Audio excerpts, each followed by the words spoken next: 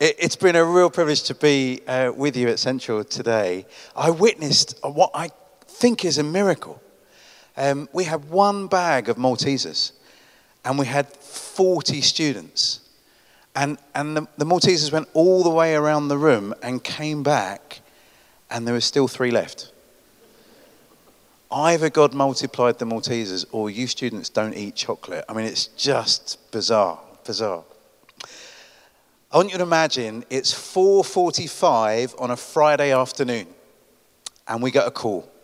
And thanks to caller ID, I can tell it's social services. And my wife answers the phone, and I can overhear it, and they're saying, "Krish, Miriam, we know you've already got a lot of kids in your house, but is there any chance you can take one more?" I know my wife has already said yes in her head, but I've got questions. Question number 1, what is it you can tell me about this person? Social worker says, "We can't tell you much. All we can tell you is he's a biter." Biter. That is not what you want to hear. What does he bite? If he bites stuff, I can cope with that. We've got loads of teeth marks on our furniture from our cat, our other kids, visitors. But if he bites people, well, that's a problem, isn't it? Because where's he been? What's he been exposed to? And then the theological part of my brain starts kicking off. Biter. That is an inadequate description of a human person, isn't it?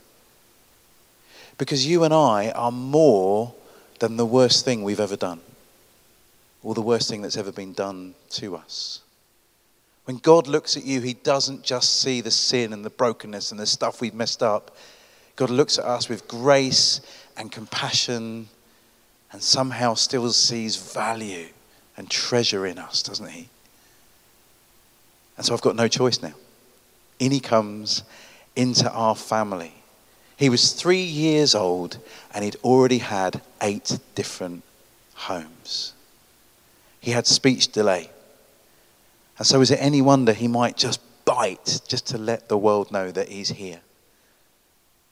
He bit a lot of stuff in our house, mostly sausages. And he turned our world upside down in the best way possible. He was an absolute delight. He is one, well, in Scotland it's 11,000 children in the care system. In the UK it's nearly 80,000. It's the most we've ever had. Family breakdown, drugs, abuse. 70% of the kids in the care system have experienced neglect or sexual or physical violence against them. And I believe God cares about every single one of those kids. And I think it's on us to do something about it. I think that for a number of reasons. Let me give you a New Testament reference and then we'll look at the Old Testament. New Testament reference number 1. James chapter 1 verse 27. If you need a proof text for the Home for Good vision, that's it. Maybe you know it. True religion that God our Father accepts as pure and blameless is a kicking worship band.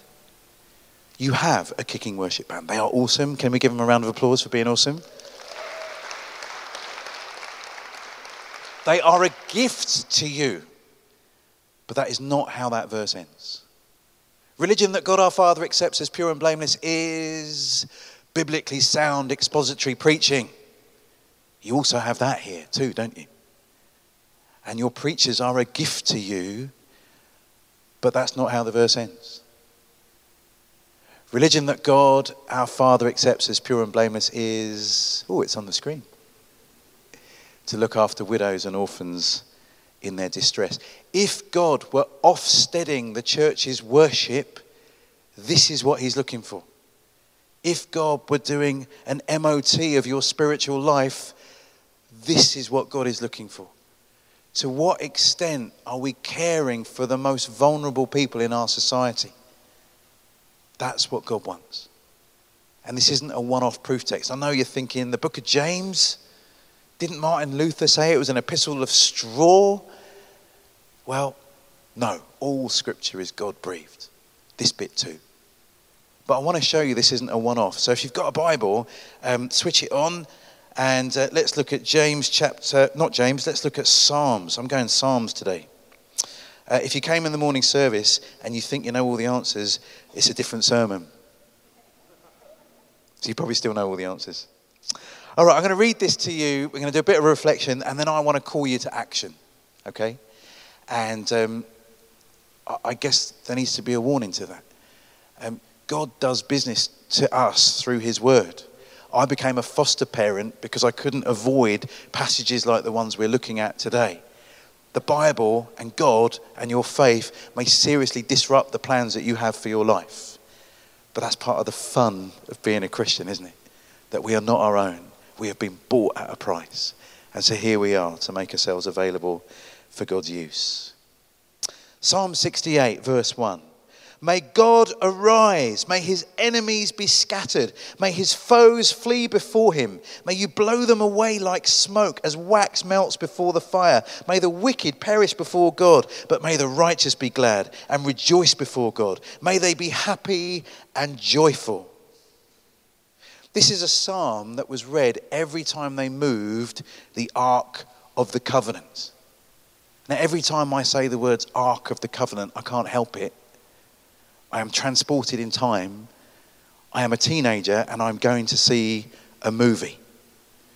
I'm going to see the finest Indiana Jones movie ever made. I think there have been 4. Have there been 4? Only one of them was awesome. The first one.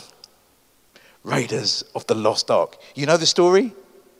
Hands up if you've seen Raiders of the Lost Ark. I know I'm really old. Yes! So the Nazis have been reading the Bible. Who knew? They've been reading the Bible and they've discovered that there is a weapon of mass destruction in the Old Testament. The Ark of the Covenant. Whoever has the Ark of the Covenant at the front of their armies is going to win whichever war they enter in. Now I want you to know, Nazi exegesis is rubbish. That is not how the Bible story goes, but we'll just play along for the sake of the story. So the Nazis are on a hunt throughout everywhere in antiquity. All the archaeological sites, they're looking for the Ark of the Covenant. But it's been missing. It's been lost. But never mind. Somewhere in America, there is a man. This man, well, it's just not fair. He was the coolest person in the Star Wars universe. I mean, how about that? You get to be Han Solo, hands down the coolest person in the Star Wars universe. And then he thinks, I know, for a side shuffle, I'll become the coolest person in this universe. His name, Harrison Ford, otherwise known in Norway as Harrison Fjord. By day, this man is a university lecturer. Maybe you noticed some of your university lecturers coming back from long-distance expeditions with cuts and snake bites all over them. Well, that was true for this man, Indiana Jones, because by night he is an adventurer. And he has managed to get one step ahead of the Nazis, and he's tracked down the Ark of the Covenant. Well, using a kind of Legoland recreation of the temple, a kind of light beam and a crystal, and he's found it. I think he's found it somewhere in Egypt. And it's buried in a place with Indiana Jones's arch enemies, snakes. So in he goes, finds the Ark of the Covenant. He is one step ahead of the Nazis. The problem with being one step ahead of the Nazis is they're one step behind you. So when you find the Ark of the Covenant, they find the Ark of the Covenant. There is a fan theory that the whole film sequence could have been got rid of if Indiana Jones hadn't bothered going looking for the Ark of the Covenant. But he is caught. They take the Ark of the Covenant away, leaving Indiana Jones down there with the snakes. And they take the Ark of the Covenant, they put it in a box. And on the outside of the box, do you remember what was on the outside of the box? Nazi swastikas. And they put the Nazi swastikas on the box with the Ark of the Covenant inside a submarine. And then they get it from Egypt somehow to the Galapagos Islands. And it's a long journey. It's weeks and weeks. But some reason means that the U-boat never goes under the surface. which is very lucky because Indiana Jones has escaped the pit of snakes and he's hanging on to the outside of the submarine. And he's the coolest person in this universe, but still, he couldn't have held his breath for 3 weeks. So he makes it to the Galapagos Islands. They take the box out of the submarine and something has happened. Do you remember what's happened to the box? The nasty Nazi swastikas have been burnt off. Oh, it's almost like Steven Spielberg and George Lucas have been reading the Bible. And they've realized that you cannot put God in a box. He does not belong to one army in a war. Even though we pray for our soldiers, everyone else prays for their soldiers too. He's not on our side all the time. God does not belong to the independence movement or the Remain movement. He doesn't belong to Brexiteers or Remainers or Democrats or Republicans. God's bigger than that. In fact, I think the psalmist might be hinting at that when he says in verse 4, sing to God, sing in praise of his name, extol him who rides on the clouds. They sing this song every time they move the Ark of the Covenant, and yet they know God cannot be contained in a box. He's the one that rides on the clouds. And then the Nazis open the Ark of the Covenant, and there's only sand in there, but then the angel of death jumps out. And somehow Indiana Jones and his girlfriend know that if they just close their eyes, they won't be affected by the angel of death. Again, don't know which part of the Bible they've been reading. I think they'd been better off to daub their heads with blood, as in the Exodus, wouldn't they? But anyway, closing your eyes was good enough. And but then this happens. Have a look at verse 2. May you blow them away like smoke, as wax melts before the fire. May the wicked perish before God. Do you remember that bit in the movie when the angel of death melts everybody's faces? I wonder if they've been reading this. I tell you, I had a recurring nightmare of going to church and reading the Old Testament that my face might melt. This picture of God, a majestic king who cannot be contained, who's a valiant warrior, who's unstoppable. It's really inspiring. But what does God do with all of this power? Verse 4, sing to God, sing in praise of his name, extol him who rides on the clouds, rejoice before him. His name is the Lord. And then you get verse 5. Verse 5 undid me. It changed my family, it changed my career, it changed my passions. Because God, with all this power, then wants to name drop some people. I don't know if you've met those kind of people that you meet maybe at a party or maybe an interview or something. And within 3 minutes, they've told you the most famous person they've ever met. Or who they had last had dinner with. Or some famous politician they know, or something. They're just trying to make themselves look good by association with the rich and powerful. But when God wants to name drop somebody, look who he name drops. Verse 5. A father to the fatherless, a defender of widows, is God in his holy dwelling. This God, with all his power, who rides on the clouds, who makes people's faces melt, he wants to tell you whose side he's on. He's not on your side in a battle or their side in a battle. He's on the side of the weak and the vulnerable and the needy. God has particular attention for them. Why? I thought God loves everybody. If God loves everybody, why is he telling you that he's a father to the fatherless? Surely he's a father to everybody. Why is he a defender of widows and orphans? Why isn't he a defender of everybody? What do we do with that? We say in John 3:16, for God so loved the world, every single person on this planet, everyone in this room, everyone in this city is loved by God. So why tell us that you show particular attention for the fatherless and the widow and the orphan? Have you ever phoned a paramedic? You know, when they turn up at the scene of an accident, they've got to assess some pretty hard stuff, haven't they? Imagine that a homeless person has been run over by a politician in a Rolls Royce. And the politician has kind of got a bloody nose and the homeless person is bleeding out in the gutter. Who does the paramedic see first? Triaging means you see whoever's in need first. They go to the top of the queue, don't they? They're the most urgently needed person, and therefore they get seen first. God triages the world and says, my top priority is for the vulnerable. Not because I love them more than anyone else, but they just need me more than anyone else. And if I don't speak up for them, who will? And so God is a God for the marginalized, the invisible, and the neglected. A fatherless person in the ancient world had no hope because the father was the breadwinner. The father was the person that protected them. And if they didn't have a father, they had no one to care for them. A widow similarly. Often women couldn't work. And so they couldn't earn a living, and therefore they were in danger. God says, I am on the side of the vulnerable and I take care of them.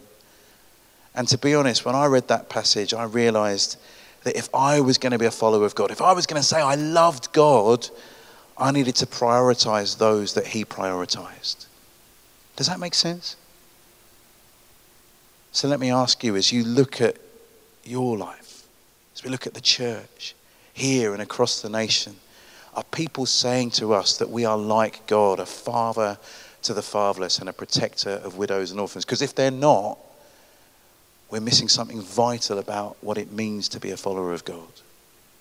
Right now, there are thousands of children in the UK that are just waiting for someone to welcome them into their family and love them as their own. Right now, there are kids that are aging out of foster care. And when they age out of foster care, all the stats are against them. Because when you age out of foster care, the chances are you're going to end up one of our homeless population. Care leavers make up 1% of the population, but they make up 25% of our homeless population. Sadly, care leavers make up between 40 and 50% of our prison population.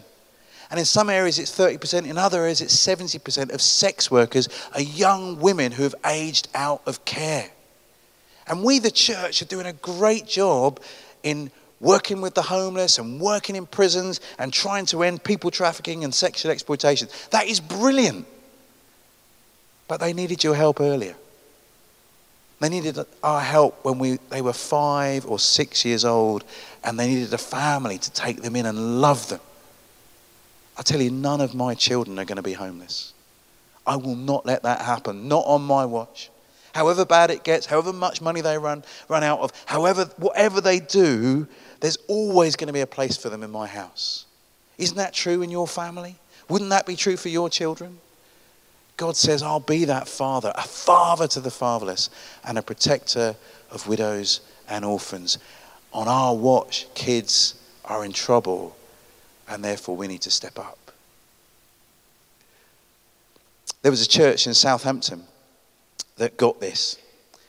And they looked at their city and they realized that because of austerity, because of the cuts to local social services, there were major, major problems. And so a group of church leaders from across the city of Southampton went to see their council.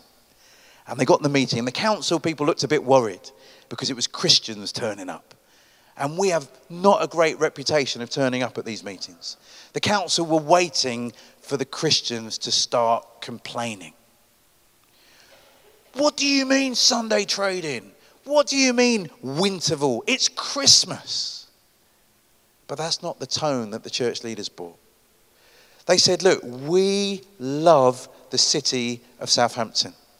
Our church is some of the oldest institutions here. And we want you to know we're going to continue loving this city well after austerity is gone and forgotten. And so we're here, council, to ask you, how can the church bless this city? I love your vision. What's your vision? Loving Edinburgh. Just like Southampton, Edinburgh is desperate for foster parents. I know that for a fact. So the council said to these church leaders, we need this year 40 more foster families. And one of the guys that went to that meeting had been in foster care himself as a teenager. He got converted in his foster placement and then he grew up and became a church leader. And there he is in this room hearing they need 40 more foster carers. And so him and a mate, they went away and they prayed and they prayed.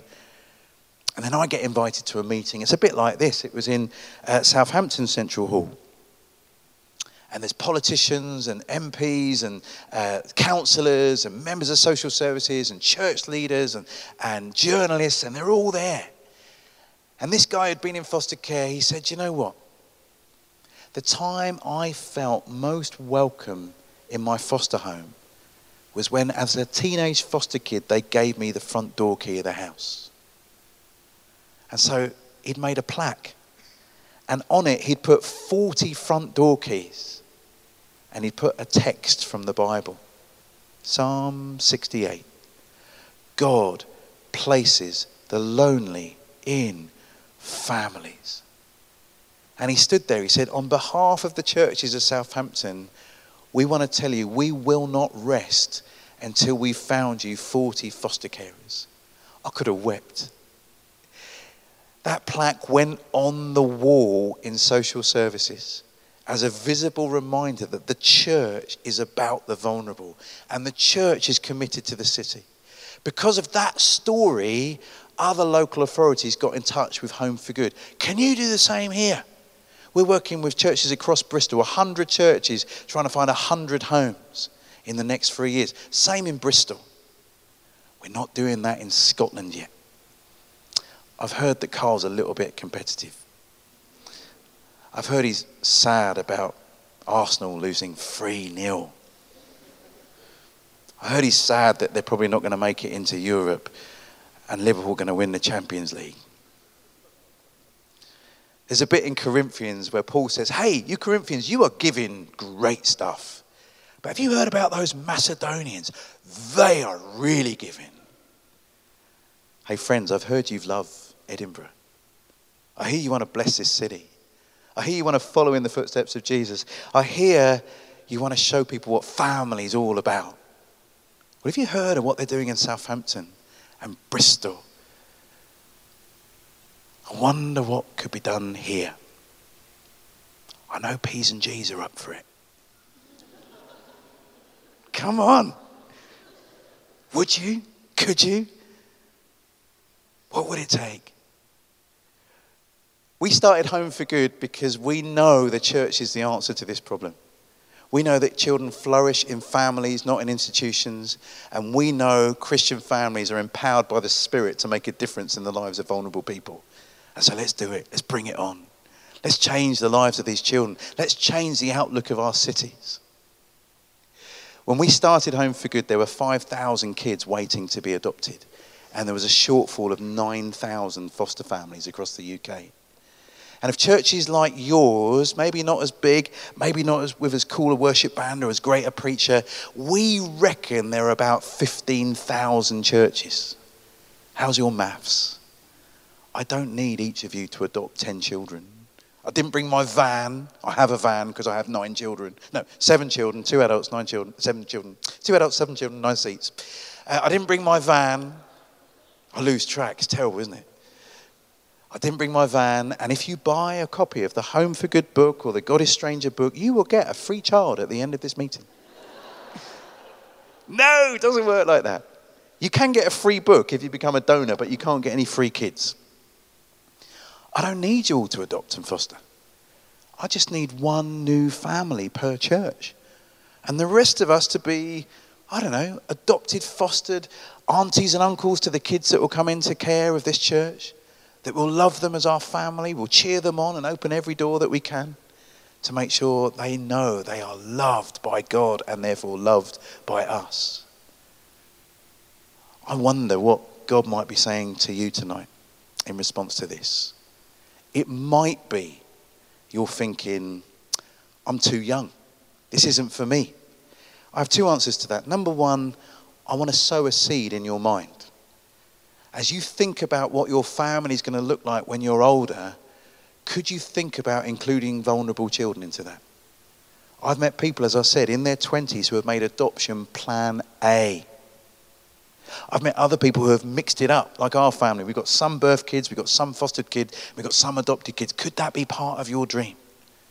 Instead of just 2.2 kids, a dog, a BMW and a nice big house, what about including the vulnerable in your dreams? Number 2, I can say to you, I know a 23-year-old single foster carer who's a Christian woman who's doing it because she's driven by God to do it. So this doesn't have to be 10 years away. This could be sooner than you think. The other thing I would say to you is God calling you to be involved in caring for the vulnerable, not just with your family, but in your vocation? What is it you think God has gifted you? Why are you studying at one of the best university cities in the world? Is it that God wants you to lead the charge to bring justice and compassion into a new system, into a new area? I've been amazed by how business and politics and media, people are in those industries trying to help. Could God be lining you up to be a person of influence, not just for your own benefit, but for the sake of the fatherless and the widow? Is that part of God's call?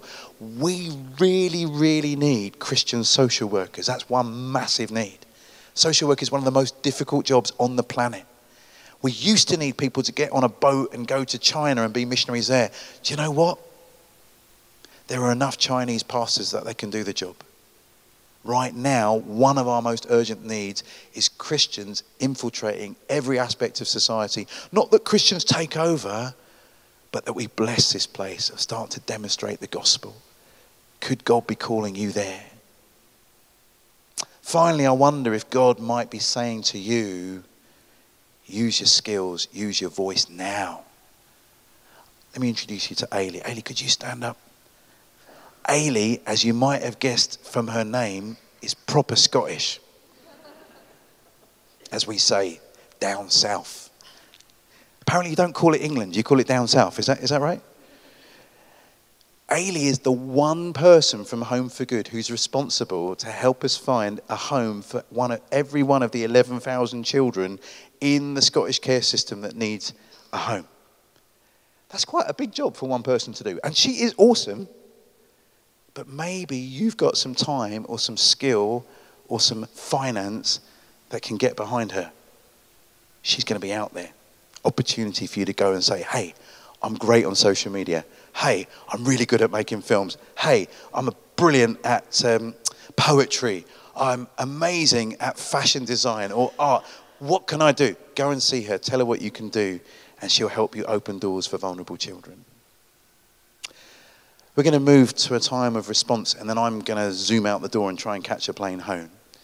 But could the band come up? Could we start that time? I'm going to tell you a story, and then I'm going to ask you if you sense God might have been saying something to you tonight. Something about your future. Something about the direction of your life. Whether you would come out and we would pray for you. As I said, not a promise that you'll have a child that I've brought with me, but a promise that God will direct your steps to care for the vulnerable. That's the call tonight. Could be in your career, could be in your personal life. We're going to bring you here. We're just going to pray for you. We're going to sing, and then we'll pray that God does his work with you, okay? That's all we're going to do. But just to give you some thinking time with that, I want to tell you how the Biter Boy story ended. This little boy, this 3-year-old child with 8 different families, in he comes into our house. And he did. He turned everything upside down. I remember that I'd left my phone on the train one time. And someone phoned up from the next station and they said, "Oh, we found your phone, sir, and come and get it." And so I took this little boy, because as far as we know, he'd never been on a train. And he's got his 3-year-old little hand in my hand, and we're standing behind the yellow line waiting for the train to come.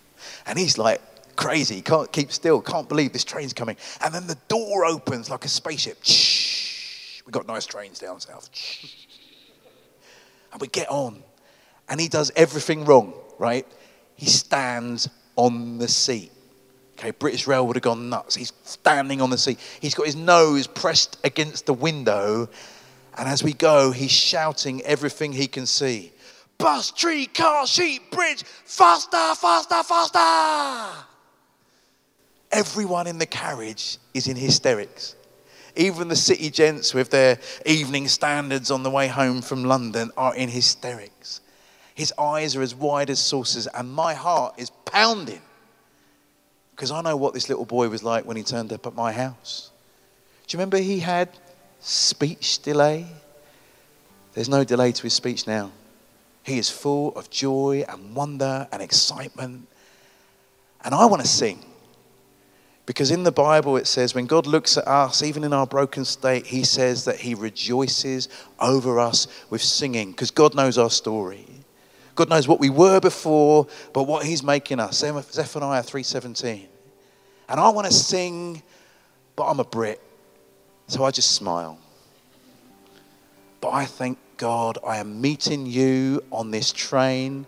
It's an 11-minute journey to the next station, but I am meeting you on this train because as I do my best in some little way to care for the vulnerable, I'm tapping into the very heart of God, and there is no sweeter place to be on the planet. And just for a moment, I taste a bit of heaven. Foster care is rubbish and tough and difficult, but every moment, every now and again, you get a glimpse of glory. I want to give that glimpse of glory to as many kids as possible. And with your help, we can change the lives of every child that needs it. So, had enough thinking time? Why don't we stand if you're able? If you sense God's got a call on your life to care for vulnerable people in some way, come out here, we'll pray for you, and then we'll continue on with our service. Come now if you're going to come. We're not going to prolong this. We're not going to drag it out. But come if you think God's got a call on your life to care for vulnerable people. Brilliant. Come a bit closer. Great. If there's prayer team and people like that, elders or deacons or whatever you guys have, just make sure people have got people that can pray with them. And in good tradition, central tradition, if you're not at the front, you can still reach out an arm towards those that are. And let's pray. Father God, we thank you that you are a father to the fatherless. You are a protector of widows and orphans. And Lord, we thank you for those that are responding right now to your call. Lord, whatever it is you're calling them to do, whether it's a professional change, whether it's to lay down dreams and ambitions and to chase hard after you, whether it's to change the way that they form family, Lord, we pray you would fill our sisters and brothers up with your spirit of mercy and compassion and grace. We pray that you give them great courage to make difficult decisions, to put others first, to seek the cause of the vulnerable and the needy. Lord God, would this not just be an emotional moment, Lord? Would it be a life direction moment? Lord, we pray for sisters and brothers that because of their commitment, vulnerable people may know your grace and mercy. They would get a glimpse of glory, that children would find homes, that men and women would know your compassion. In Jesus' precious name, amen.